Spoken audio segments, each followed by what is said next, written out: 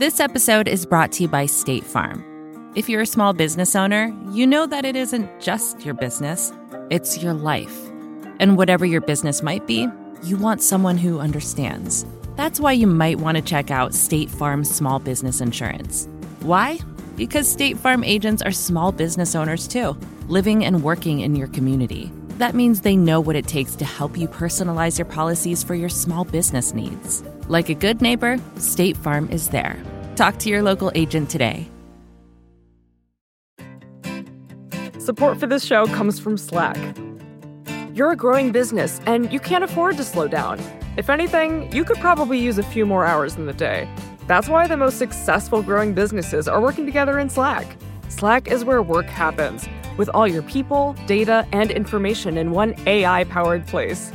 Start a call instantly in huddles and ditch cumbersome calendar invites. Or build an automation with Workflow Builder to take routine tasks off your plate. No coding required. Grow your business in Slack. Visit slack.com to get started.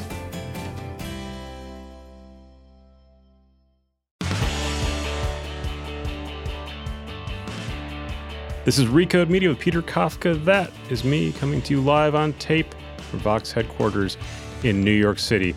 We're about 2 months out from my Big Code Media event, so I should start telling you about the Big Code Media event. If you listen to this podcast, this is something you will want to attend. We have the most interesting people in tech and media talking about how those two worlds combine, just like on this podcast. You'll see people like Condé Nast CEO Roger Lynch, John Stankey, who runs what used to be called Time Warner and now head of Warner Media, and now also the COO of AT&T. He keeps getting bigger and bigger. I'm glad we're getting him on stage. Nancy Dubuque, who runs Vice, formerly ran A&E. Lots of other heavy hitters. Mike Isaac, do you remember going on the Code Media stage? Oh my God, I do. What were you wearing? I don't think I wore What were you wearing then? I think I wore like a pink suit. shirt or something. You wore like a Hawaiian shirt. I think maybe you put the Hawaiian shirt on over your T-shirt because you needed something to belt onto the microphone. And now look at me now. Remember who you interviewed? It was Dan Rose. Yeah. Of Facebook. Yeah. VP. Yeah. That's right. That was a good Have you had him on initiation here? for you. No. No? If not. Oh, he's not at Facebook anymore. No, he's like kite surfing in Hawaii or something. That's Mike Isaac you hear. Hi. My former coworker. Former mentee. I don't want Even? responsibility. Protege? You know what? I will now take some responsibility for you. I taught Mike some of what he knows. Not really. Yeah. Now you're at the New York Times. Yes. You've written a book.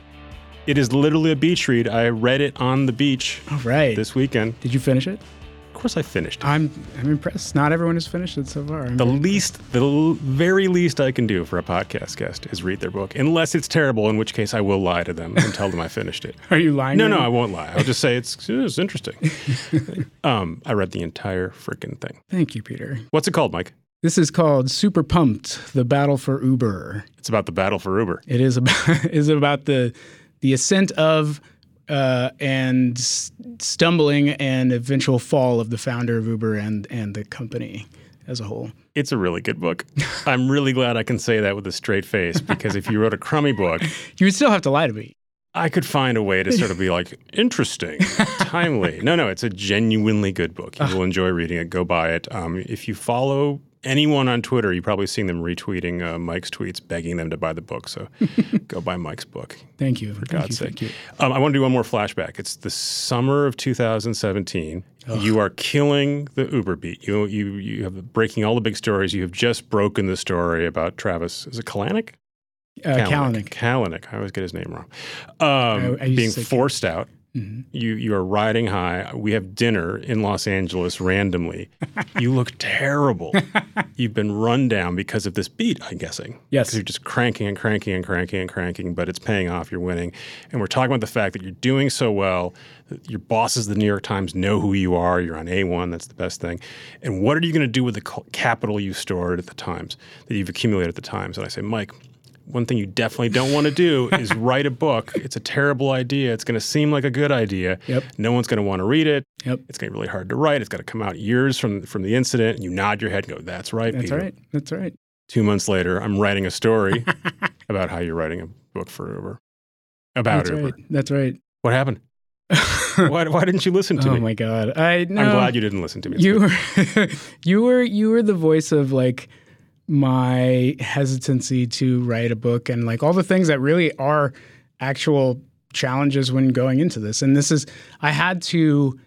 what I had to like step back from how I was approaching like Uber, the company, and more like what does Uber stand for in this whole thing? You know, it's more like a parable about power and hubris and the tech company, tech industry writ large. And that's how I sort of backed out of it. But yeah, you're exactly right. Like it's easy for people to move on and like the world happens very fast. Trump keeps the news rolling and now the Epstein thing is like the next big thing, right? So it's hard to keep people's attention. I think the thing I saw in Uber was kind of the beginning of this tech-lash that we're kind of in right now, you know? And while it's moved on to other bigger targets, I think Facebook was in the eye of the tornado last year. Google is starting to get its turn with YouTube. And, you know, it's just sort of spreading from there. It really crystallized a moment of people like waking up and being like, maybe not all technology is a force for good or this can be bad. Thing on my phone that I've been using without thinking about it, and maybe I complain about surge pricing, right? Yep. That was kind of previously the main complaint about Uber. If you thought about it at all, maybe there's something else going on here, and I'm uncomfortable with it, or it's a symbol of somehow Trump or tech bros or something, and I haven't really been thinking about it, and now I am. Yep. And that's when you sort of caught the story. I think so. I think it was, it was funny because when 2017 started, I was sitting down with someone at Uber and just saying, look, I think Facebook is going to be the real big thing I'm going to cover this year. I'm probably not going to write about Uber that much. And then like Uber stepped in every like flaming grenade, landmine there was that year and just had scandal after scandal. And I think, more than just what happened in the specifics of that company, it really did stand for a sort of like pent-up tension around how I think people in general, or my thesis is how people in general are starting to view how tech shapes the world in ways that we have not taken the time to think about before, right? So you spent a ton of time documenting sort of how this was a growth at all costs company, which is not unusual for Silicon Valley. And I think that's one of the things you're trying to say. Look, this is happening in lots of other places. Yep. You also explain in great detail how by design, there were no controls on the company. It wasn't just that there was a lack of oversight. Travis Kalanick. Thank you. Intentionally didn't want anyone controlling everything. He wanted he was a very aggressive, very driven guy, wanted people in his mold. He didn't want anyone sort of bringing him problems. He wanted people going and doing things and was very happy to not know how it was happening. Yep. I mean, his whole thing from the very beginning was he doesn't want to build the next Cisco. He wants to be scrappy and stay scrappy. Which is what you hear lots of tech guys, it's almost always guys, say. Yep. And then eventually they're happy to get bigger or they're happy to sell someone else to sell to someone else bigger. Yeah. Is there an alternate version of Uber's history where their growth at all costs, go, break all the same rules, but are just a little more buttoned down, and Travis Kalanick doesn't send out stupid tweets and doesn't put a picture of Ayn Rand on his Twitter account and is slightly less abrasive and doesn't host an off-the-record dinner where his number 2 guy talks about sicking a private investigator after a reporter?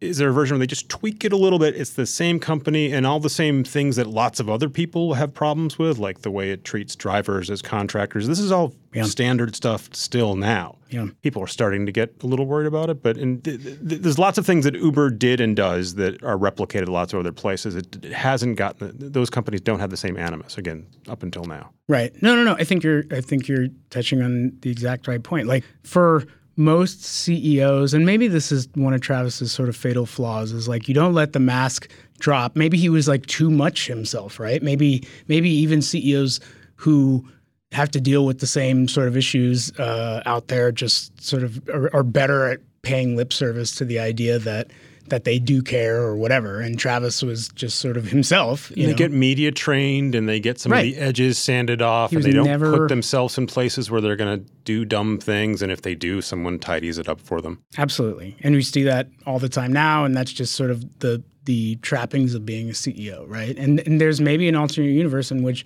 he was able to learn that. I think that's the tragedy of him. Like, if he could have been a little bit more self-aware and like realized why people don't like this ex-Broy thing or like the Ayn Rand avatar, like that just incites sort of this animus from the very beginning, maybe he would have been able to shave it back. Maybe he would still be there right now.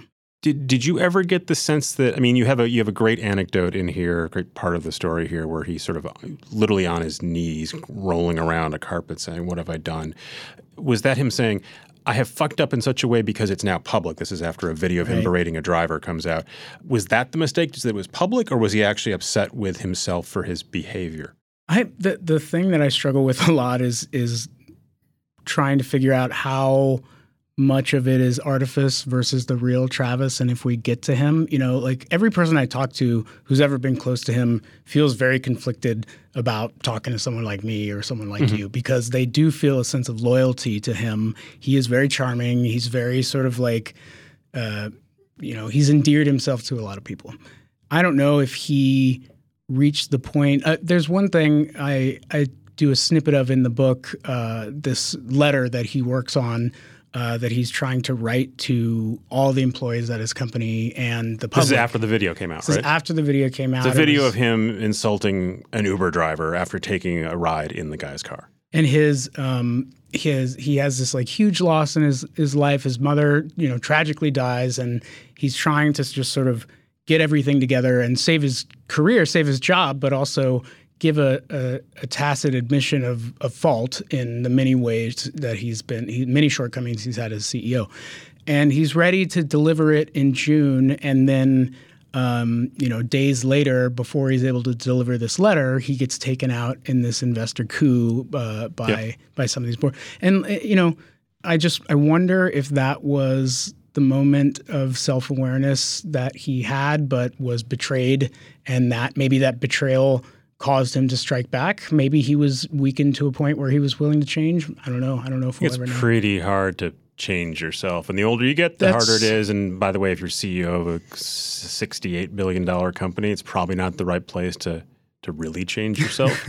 That's what a lot of people said. They're like, look, once you're X years old, I mean, Travis is in his early to mid 40s now. And once you get to a certain point, how different can you be? How much sort of growth and maturity can there be? So I don't know. Maybe it's too optimistic. Because I'm tech adjacent for a long time, there's parts of the book where I'm like, how come Mike didn't talk about this? Like, we didn't talk about that. I'm sure you had to make those decisions many times. The one question I kept thinking about was the drivers really aren't a character in this. There's a couple references to them and a couple references to drivers complaining, one we just talked about at length. Yep. And I think you probably thought a lot about whether or not to talk about Uber as something from the worker's perspective. Yep. Walk me through that. No, totally. I think that the thing that Uber didn't pioneer but really popularize, the driver as contractor model, this sort of like free labor without actually— You work for us, but you're not our employee. Exactly. Yeah. They absolutely turned that. They made the gig economy a thing, right? And I think that deserves and has spawned its own series of books and sort of thinking through the issues of labor and whether it's right or wrong. I think for me, this was just more of a character study and thinking about how the Valley uses power and how we worship founders. But I mean, there's an entire other book's worth of what they're doing, because that's still going on right now. It's not just that they're saying, well, we've figured out this loophole to have employees but not have employees, and that saves us a lot of overhead, and we don't have to pay them as well and take care of them.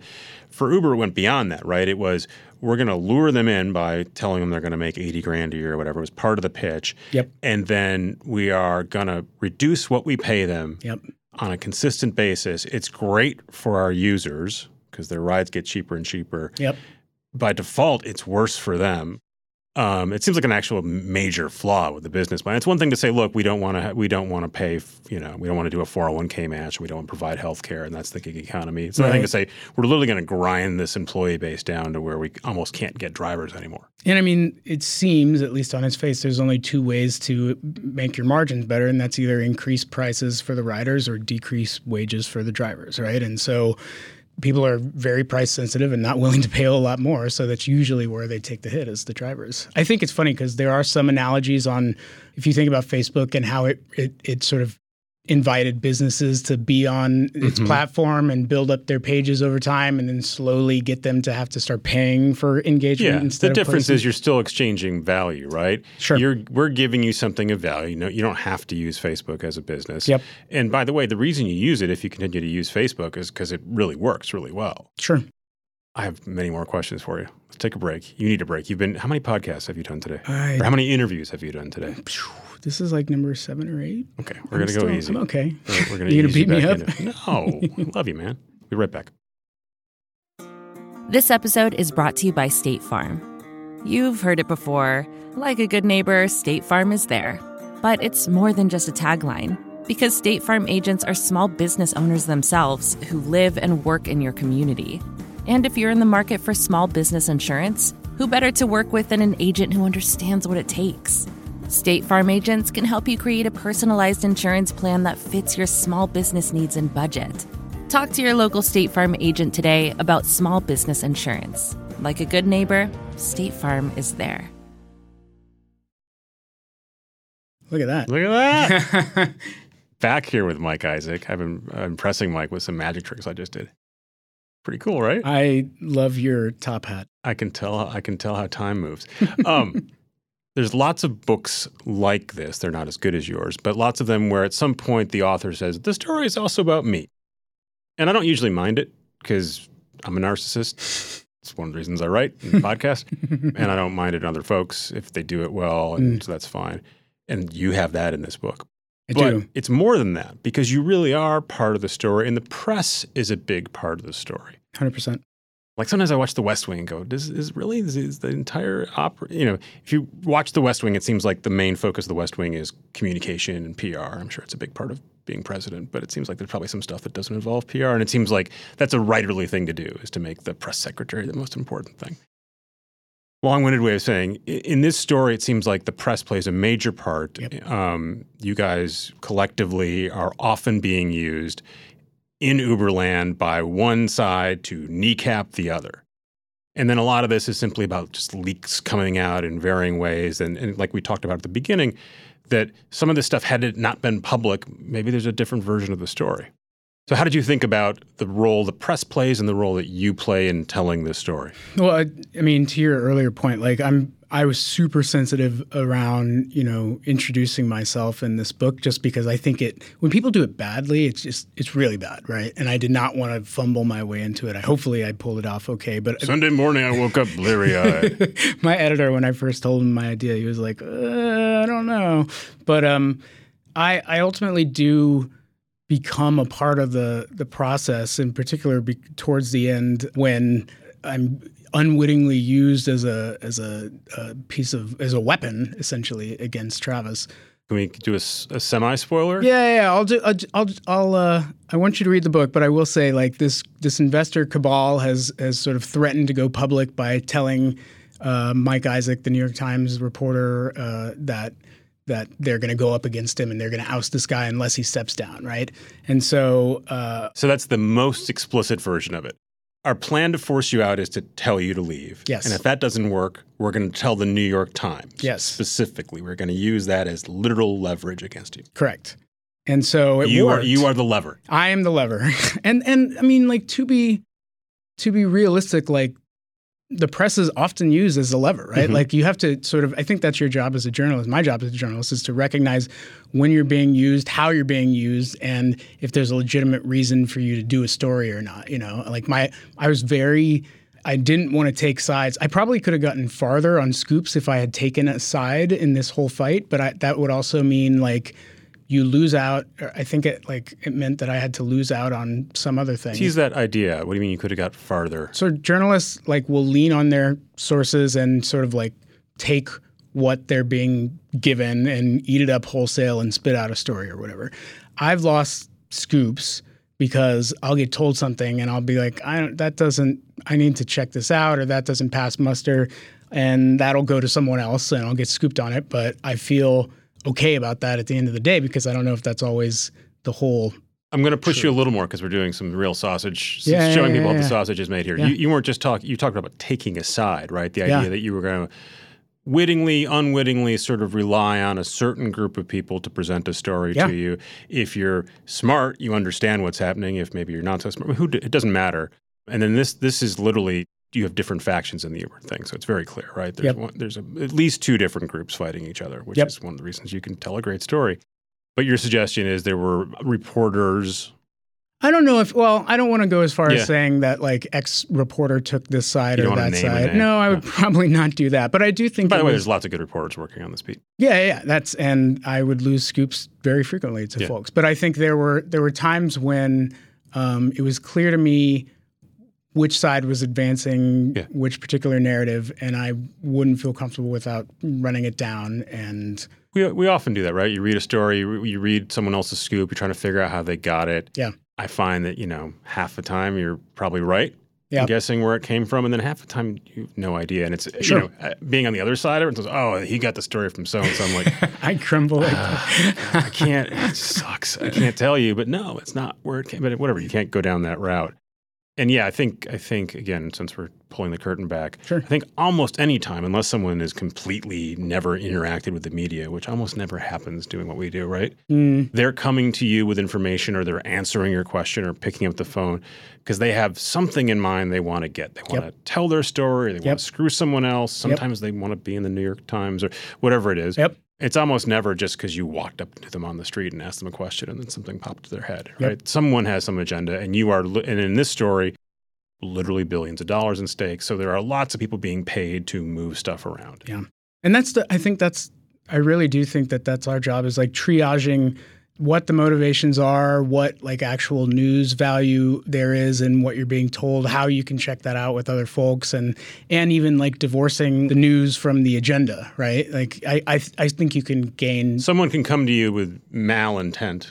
Absolutely. Is that a word? I think malintent. Yeah, malintent. People have come to me with malintent. I'm going to get back at so-and-so by telling you this. It's not a reason not to run it. Correct. Yeah, that's the other part of it is there's absolute news value in doing that, even if the source has an agenda. Now, when you I also think that you have to sort of check it out and make sure that it's totally true and you're accurate and not just being used and manipulated and printing something that's wrong to make the news happen, And that's the other part of this. This is a big part, by the way. There's a whole other version of this discussion happening it's interesting now. It's happening very publicly on Twitter and usually on Twitter about White House reporting. The White House stuff, yeah. Just because really Steve Bannon or someone said this, why did you have to write it? And I go back and forth all the time. I'd be curious that's the thing, and we get beat up all the time about, do we run this or why did you run this story or whatever? And it's a hard call to make a lot of the time. I feel like you and I would probably get similar things if tech were as high profile as White House sourcing and White House stories were.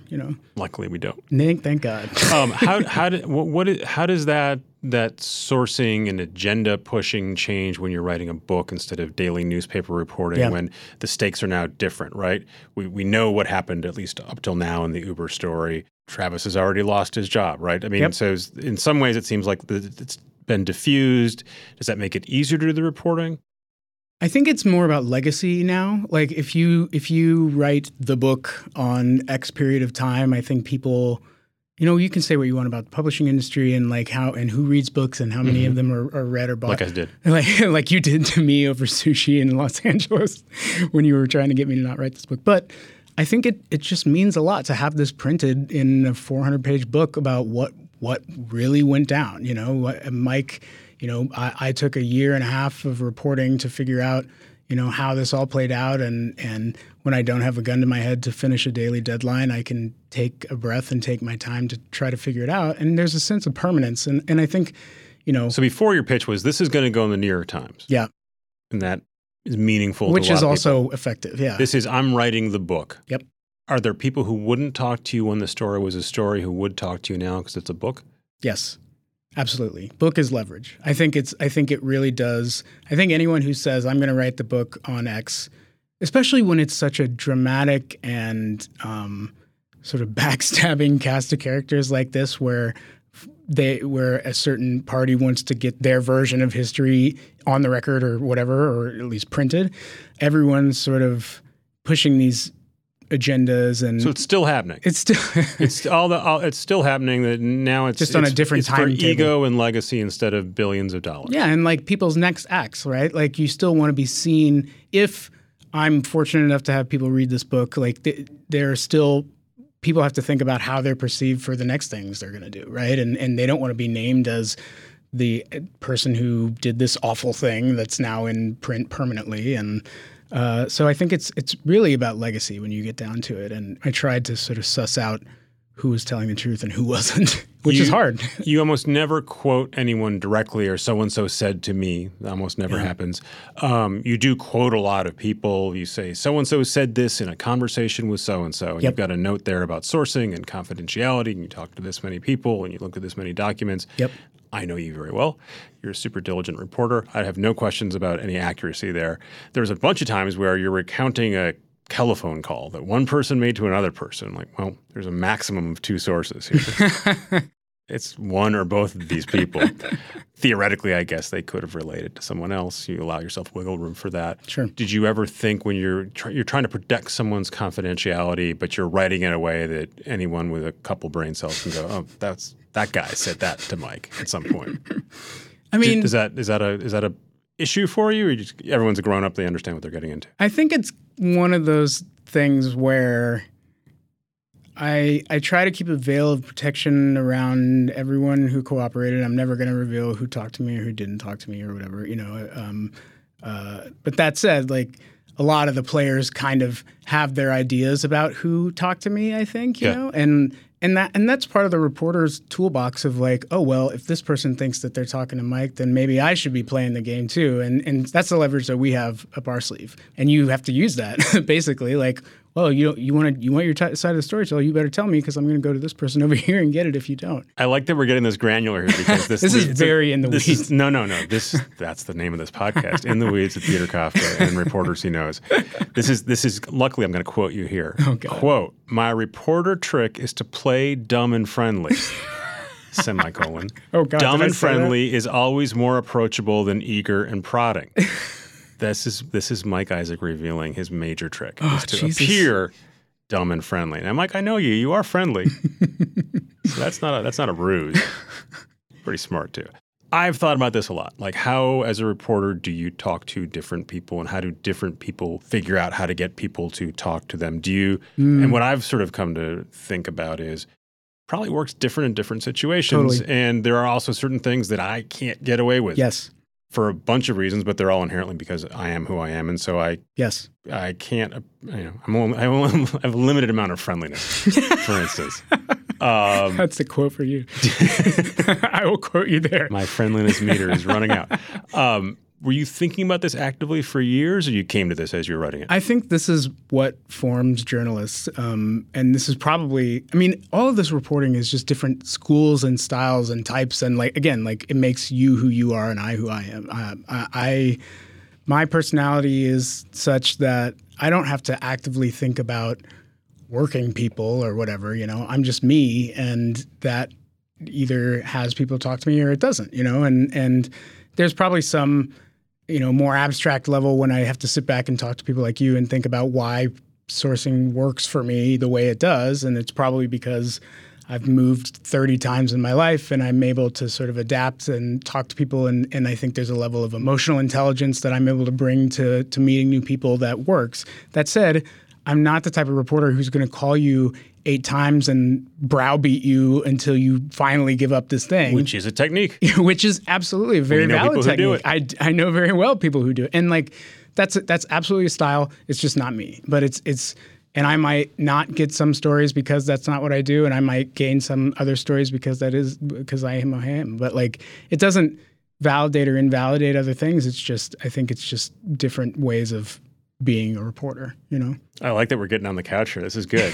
I'm going to charge you for the session. Do you know what they charge in Manhattan for psychiatry? I can't afford therapy. it. I don't have a degree. We're going to think back about how you're going to pay this off. Be right back with Mike Isaac. Support for this show comes from Slack. You're a growing business, and you can't afford to slow down. If anything, you could probably use a few more hours in the day. That's why the most successful growing businesses are working together in Slack. Slack is where work happens, with all your people, data, and information in one AI-powered place.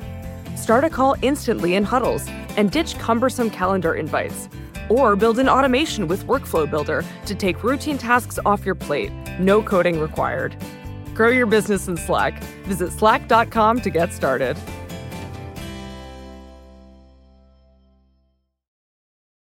We're back with Mike Isaac. While we were off air, Mike told me his deepest fears. How much do I have to pay you for this?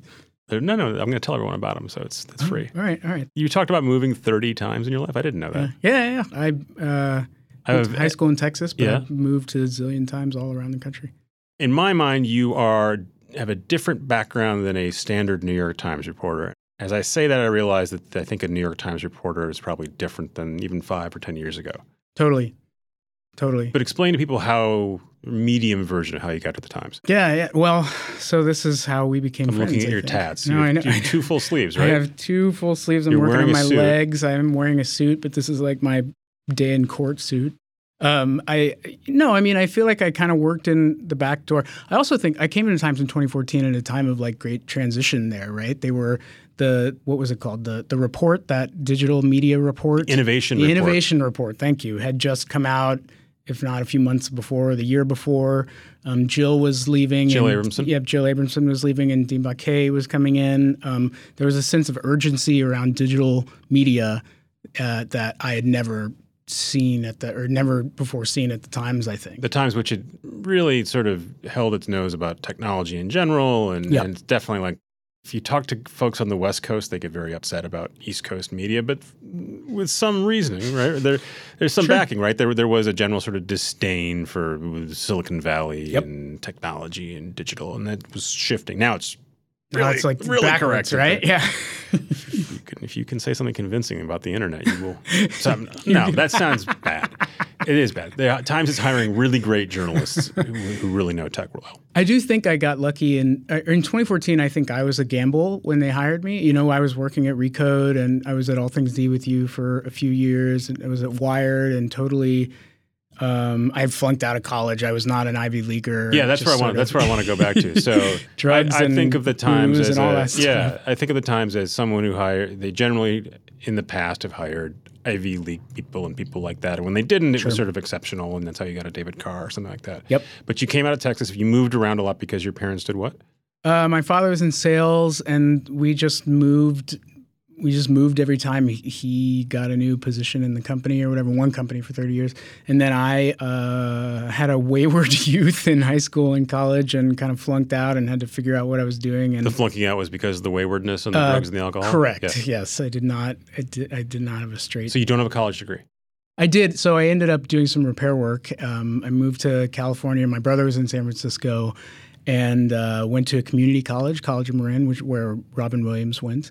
And basically just got my shit together and put credits together, transferred to UC Berkeley, did a bunch of random internships, and just sort of, it was one of those things where I needed my butt kicked by the world hard enough to realize what I wanted to do. And when did you realize what you wanted to do?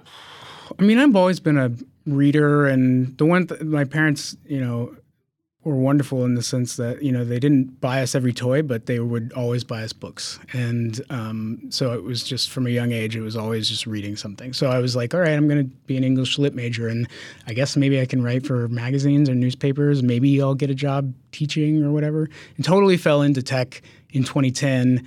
I was at Pete's 4 days a week as a barista. And then 3 days a week, I was at Forbes.com, your former alma mater at some point. I can't remember how long ago that was. I spent a lot of time there. Yeah. Stone Cold Steve Austin feature story was one of your proudest moments. Still is. It still is. So sadly. I wandered in there as an intern in 2010 as Facebook and Twitter were sort of coming up pre-IPO. They didn't have anyone writing about those companies, and I was like, I would love to write about those companies, which again, no tech reporting, no business reporting experience, but I felt like I totally lucked out because they became transformative companies and opened up like all sorts of possibilities in this industry. And so I was like tech blogger guy, like your and my style was very voicey, and we didn't have to. We sort of relied on what we knew as what people wanted to hear. And I think getting hired by the Times in 2014 as like a dude who worked at a Silicon Valley blog was a new thing, right? And to the Times' credit, they took a chance on me, but then a bunch of other folks since, and we've really, I think a lot has changed in the past 5 years in how they approach hiring. Yeah, so besides the fact that they're casting a much wider net and really aggressively trying to really cover tech in a bunch of ways, what has changed about the Times since you've been there? I think just the way we think about, I mean, it was so brutal to go there and, I mean, you would have died. Like, I would get a scoop or something and I want to get it up, right? And God knows if anyone would be around to like edit it or publish it or whatever, or then it would sit in like some folder for... Because at allthingsd/recode, a bunch of us would just hit push the button, and right? It went on the internet. And it was very... And it was a lot of times adjustment. no one had looked at it. Right. That's very true. And I mean, there are trade-offs in both scenarios, right? Like, I think there's, like, God love, like, the editors that have saved me from myself at the New York Times many a time, right? But it was hard for a guy who was born of the internet reporting age to slow down all of a sudden. And I think really from 2014 to 2019, that has, like, drastically changed. And I always tell people... you slowed down or the Times has sped up? That the Times has actually sped up quite a bit. Like I mean, maybe we've met each other in the middle, I would say, because I've taken a breath. But I do think they have gotten I sound like a total shill, but they really have gotten the urgency of where we are now. And it was not the case when I got there, that the mentality of the news can wait for the Times might have still been more prevalent. Classic thing as a beat reporter is the New York Times would write the story you wrote a day later, a week later. Sure. You'd get all mad because they wouldn't credit you. Yep. But also just like, what the fuck? Right. This story's been out there forever. Now Why you're covering it as if it's news. Like the entire premise here is that no one is using the internet and your readers, have no idea that another news source exists. Exactly. To be fair, is half true, right? Yeah, People don't know it's news until they read the Times. Sure. But that was the thing that irked us always. I don't feel that way really at all anymore. Do you not? That's really good. That's nice to hear. I think that was, even going in, I had that chip on my shoulder and I never wanted to, even like linking to people, right? Yep. Like I'm huge on crediting folks and if you got this scoop or whatever, like it matters, especially when you're in the trades, and like this is like stuff you kill yourself for, So I think that we're taking a much better approach to that now and looking at the internet in ways. It seems basic or whatever, but it's a big company and we've moved very quickly in a very short amount of time, I think. What about the voice of the Times versus your voice? That's still it's hard. It's hard because I think as a paper, there's an institutional voice, right? And like they want to be able to inform a large amount of folks, but at the same time they want to infuse it with some voiciness or bring the voices of the people that they've poached to work there, like into that, like maybe play to their strengths. And it's really hard to, I don't know what the people up top think, but I think just it's hard to deal with essentially two different reader bases, right? Like the readers that are used to a certain, stentorian New York the Times, voice, Mr. the omniscient, Isaac. exactly, yeah, that sort of voice, and then a voice that caters to the internet or to people who can get the Times alongside of Vox, alongside of whatever Vice, any number of media companies, and being distinctive is an asset rather than a liability, and it's really hard to hold both of those at the same time, So I think we're ultimately probably going to have to, we're shifting in the direction of being more comfortable with that level of voiciness. And maybe if you want to call it, maybe you have to label it something different first, like analysis or columnist or whatever. But like it's coming through more than before. Someone near the top of the masthead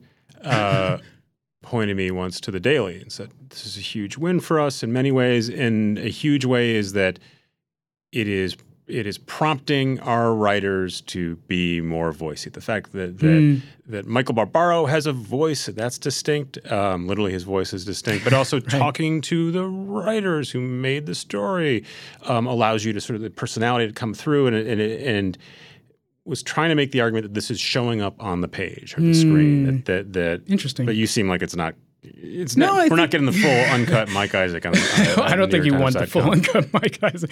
No, and that's the thing. That's the thing that I still believe in the form, and full uncut Mike Isaac is not always digestible to everyone, and like you have to go for breadth more than depth at some points, And we still, at the end of the day, have to turn out a product that millions of people want to read and can read, and so there's a medium there.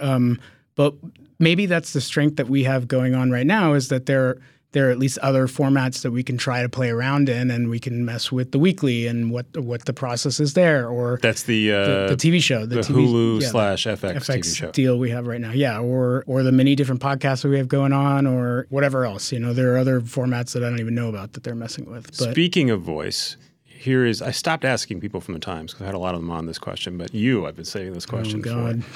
I'm going to get in trouble. Well, no, but that's the question, actually. How have you not gotten in trouble for your tweeting? Because when you went there, I thought, well, that's not going to work. Mike's avatar is a Charmin bear. That's a pretty good sense of where Mike's head is at. It's a lot of poop stuff. You and I have a running thing about dump soups. Yep. Yep. And then periodically there is a story about someone screwed up at the Times. It's specifically on Twitter, and then there's a whole convulsion, and it's just happened again. Yeah. And there's constantly a new edict, but still, if I can figure it out, it's still don't screw up. Yeah. So you are a prolific tweeter.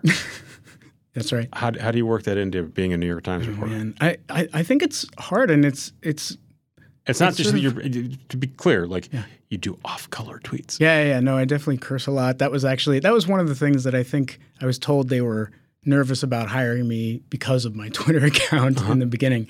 I think it's still a line that I have to feel out every day, and it's really hard to sort of codify how you be on Twitter, right? It's just sort of don't screw up is a good maxim, not even just at the New York Times, but anywhere, and it's hard to really to set that line in stone, because that looks different every day. And the other thing too, I think, is that the nature of the medium can really make that look different over time. Like you look at tweets from 10 years ago that might be completely divorced from all context or whatever, or even just things that are just genuinely awful, but you're a different person, or time has elapsed, or you realize that what I said was wrong and I regret it immensely. And by the way, I don't know how formally it's being organized, because the people who are putting it together aren't rocket scientists, but right. there's a concerted effort. I just read today in Axios, so it must be true, of Trump allies trying to look through everyone's old tweets. Oh, yeah. You guys wrote a story about it, but now they're saying, actually, we really are going to do this for real. We're going to scoop up everyone's old tweets and strip them the context and embarrass them. Yeah, and it's a weapon, and I think that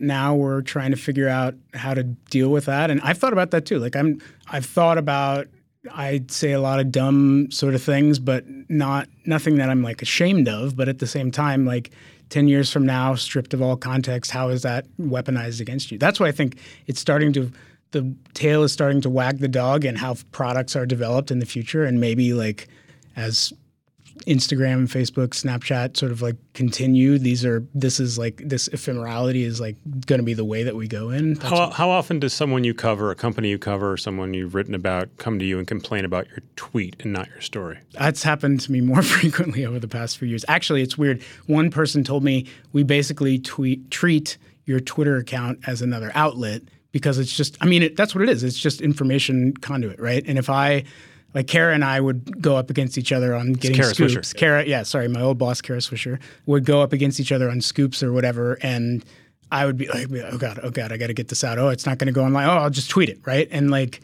tweeting is, it's just another form of consuming media, and that trickles down. The President of the United States tweets and things happen because of it, right? So I think the point I'm making is like you have to sort of use your best judgment at the end of the day, and that line is constantly shifting, and maybe what's okay today is not going to be okay 5 years from now, but I'll have to get canceled when I get there, I guess. Did you think we were going to end this interview by you saying you were going to get canceled because of your tweets? Because that's where we're at. No, but I like it. Let's finish it up formally. Go buy Super Pumped. Yes, please. You'll be hearing this late Wednesday night, early Thursday morning. One more bit of sausage making. What's the best way for someone to purchase this in a way that helps you move up whatever ranking is relevant? Do they need to buy it on Amazon? Should they go to an actual bookstore? I think all of it really counts. If you want to do Amazon, whatever works best for you. I do like supporting indie bookstores and going in and showing support for physical brick and mortar places that actually exist. So I'm always a shout out for that. But whatever is easiest for you to read this would be great. Physical books I still find them near and dear to my heart. So maybe go buy a physical book. Look at you, that big smile on your face. Oh, I write for a newspaper. I like that you ignored my advice, Michael. Thank you. Thank you for doing that. Thank you for being my opposite day mentor.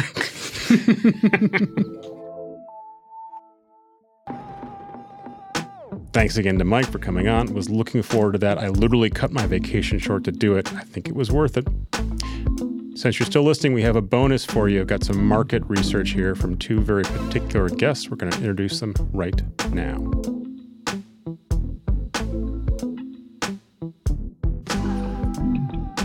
Special treat, I think, hopefully for you guys.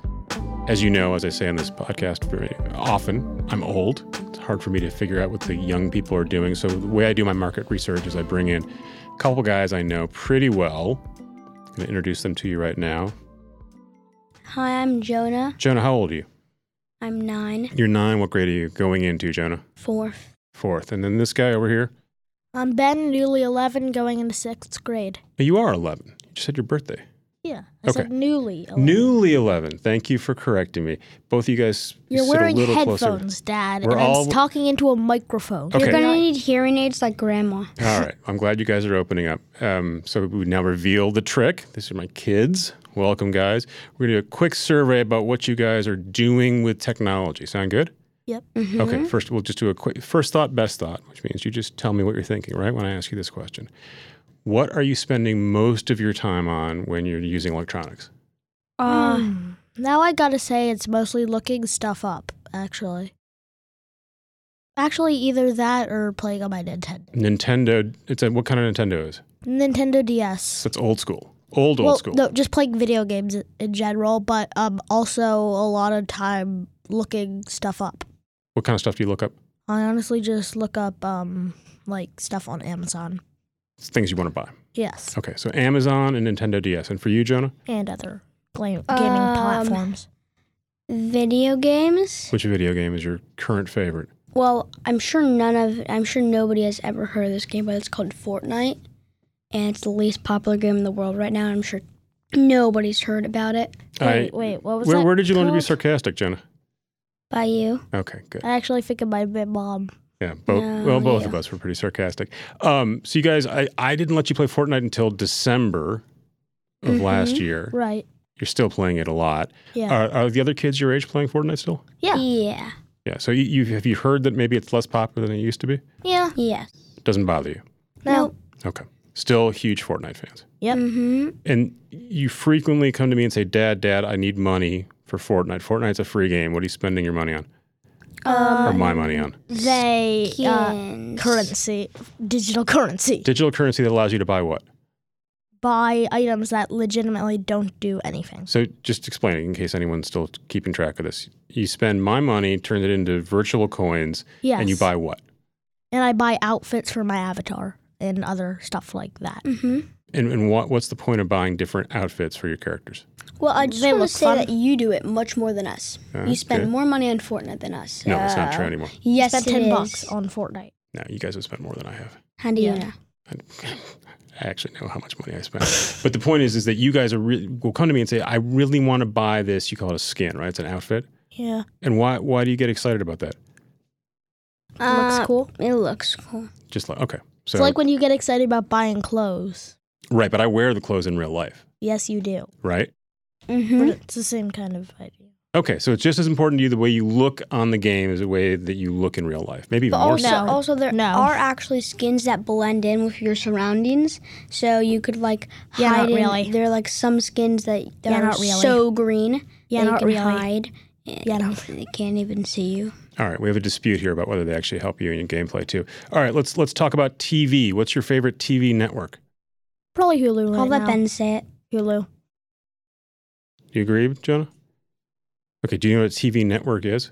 Yeah, like Netflix, Hulu, and Netflix, Fox, CBS. all that. Oh, okay. Some old-timey networks. And do you guys ever watch TV the way I used to watch TV on an actual TV set with a remote control? No. No. So how do you consume the TV? How are you watching it? Well, we have iPads. We have Apple TV. We have iPads. We have an Apple TV, and we have, use like HBO or Hulu or something to get what we want to watch. How often do you see a commercial when you're watching TV? Well, we used Only to when not, we're we watching used to, Hulu. One at a time. We used to not see it Because it was hooked up to Mom's account, and she didn't have the she didn't have live TV, so it wasn't ads. But then now it's your account, so it's live TV, so we do have ads. Yeah. And does Netflix have ads? No, it No. doesn't. Do you care when there's an ad on? Not really. Sometimes, because like in shows like Top Chef, the ads are like every 5 minutes, and it's kind of annoying. Got it. And then what about YouTube? You guys are spending a lot of YouTube time, I've noticed, in the last year. Oh, no, Yes. that's just since you took me, since No. you started restricting One our at a time. access, I stopped watching YouTube. No, I still watch YouTube. Yeah, I restricted your access? He did. yeah. Yes, How'd I he do did. that? No, we're still Taking you- away that iPad, taking away the iPad when I no binge watched during the night. Yeah, I have done that. Mm-hmm. And when you're looking on YouTube, what are you consuming? What are you watching? Memes. What's a meme? A meme I'm is gonna a use internet one joke. at a time. A meme is an internet joke? Actually, no, never mind. This is a meme. Yoy! Okay, that's not going to make any sense to Okay, someone. Ben, you I'm explain it. I'm gonna use Alexa's definition for it. A meme is an internet joke that has achieved a certain level of popularity. And what do you learn about memes? YouTube, Fortnite. Typically, I just type in memes and boom. So they're you popular were just saying, I want to see a meme. And to you, a meme is just a joke on the internet. Yes. Yes. But if they get high enough in popularity, they start showing up everywhere, and that's when you see them. For instance, Old Town Road is a meme.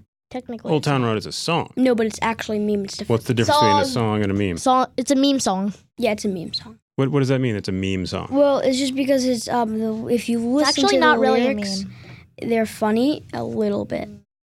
It's actually just a song that got stuck in people's heads, and people started liking it. So It's an earworm. Hmm. So let's talk about music briefly. So where do you guys Jonas, sit still for a second. That'll work better. Where do you guys listen to music? Where do you learn about music? Actually, Start with that. Spotify.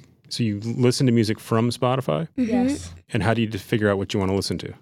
Okay, first off, you play a ton of songs we don't know in the car, and also when we go to Ubers, they usually play stuff. in the Also, Ubers. like So you learn about a lot of stuff in a car. yeah. so usually we are the last people to figure out about trending stuff because because like we find it out lies. at school and people know it before us, and it's like Old Town Road we didn't figure out until it was like popular for a week. Lies and rubbish. I kind of think that's comforting that I'm the one telling about music, but that's going to change like any minute, right? No, Now, where do your friends learn about music? Are their parents playing music for them? I don't know that. we have no idea. we don't All right. ask them that. We'll bring your friends on the next podcast. Anything else you want to tell Recode Media listeners? Remember, they're going to report what you say. Amazon is a cult. Illuminati exposed. Also, never say Amazon in a bookstore Because Amazon is a cult. or any store, because then obviously they're just gonna order on Amazon. Gentlemen, 'Cause thank you for Amazon coming is a on. cult. Ben, I appreciate your inside joke that only exists in your head. The inside joke cult. Thanks, everyone. See you in a year. Bye-bye.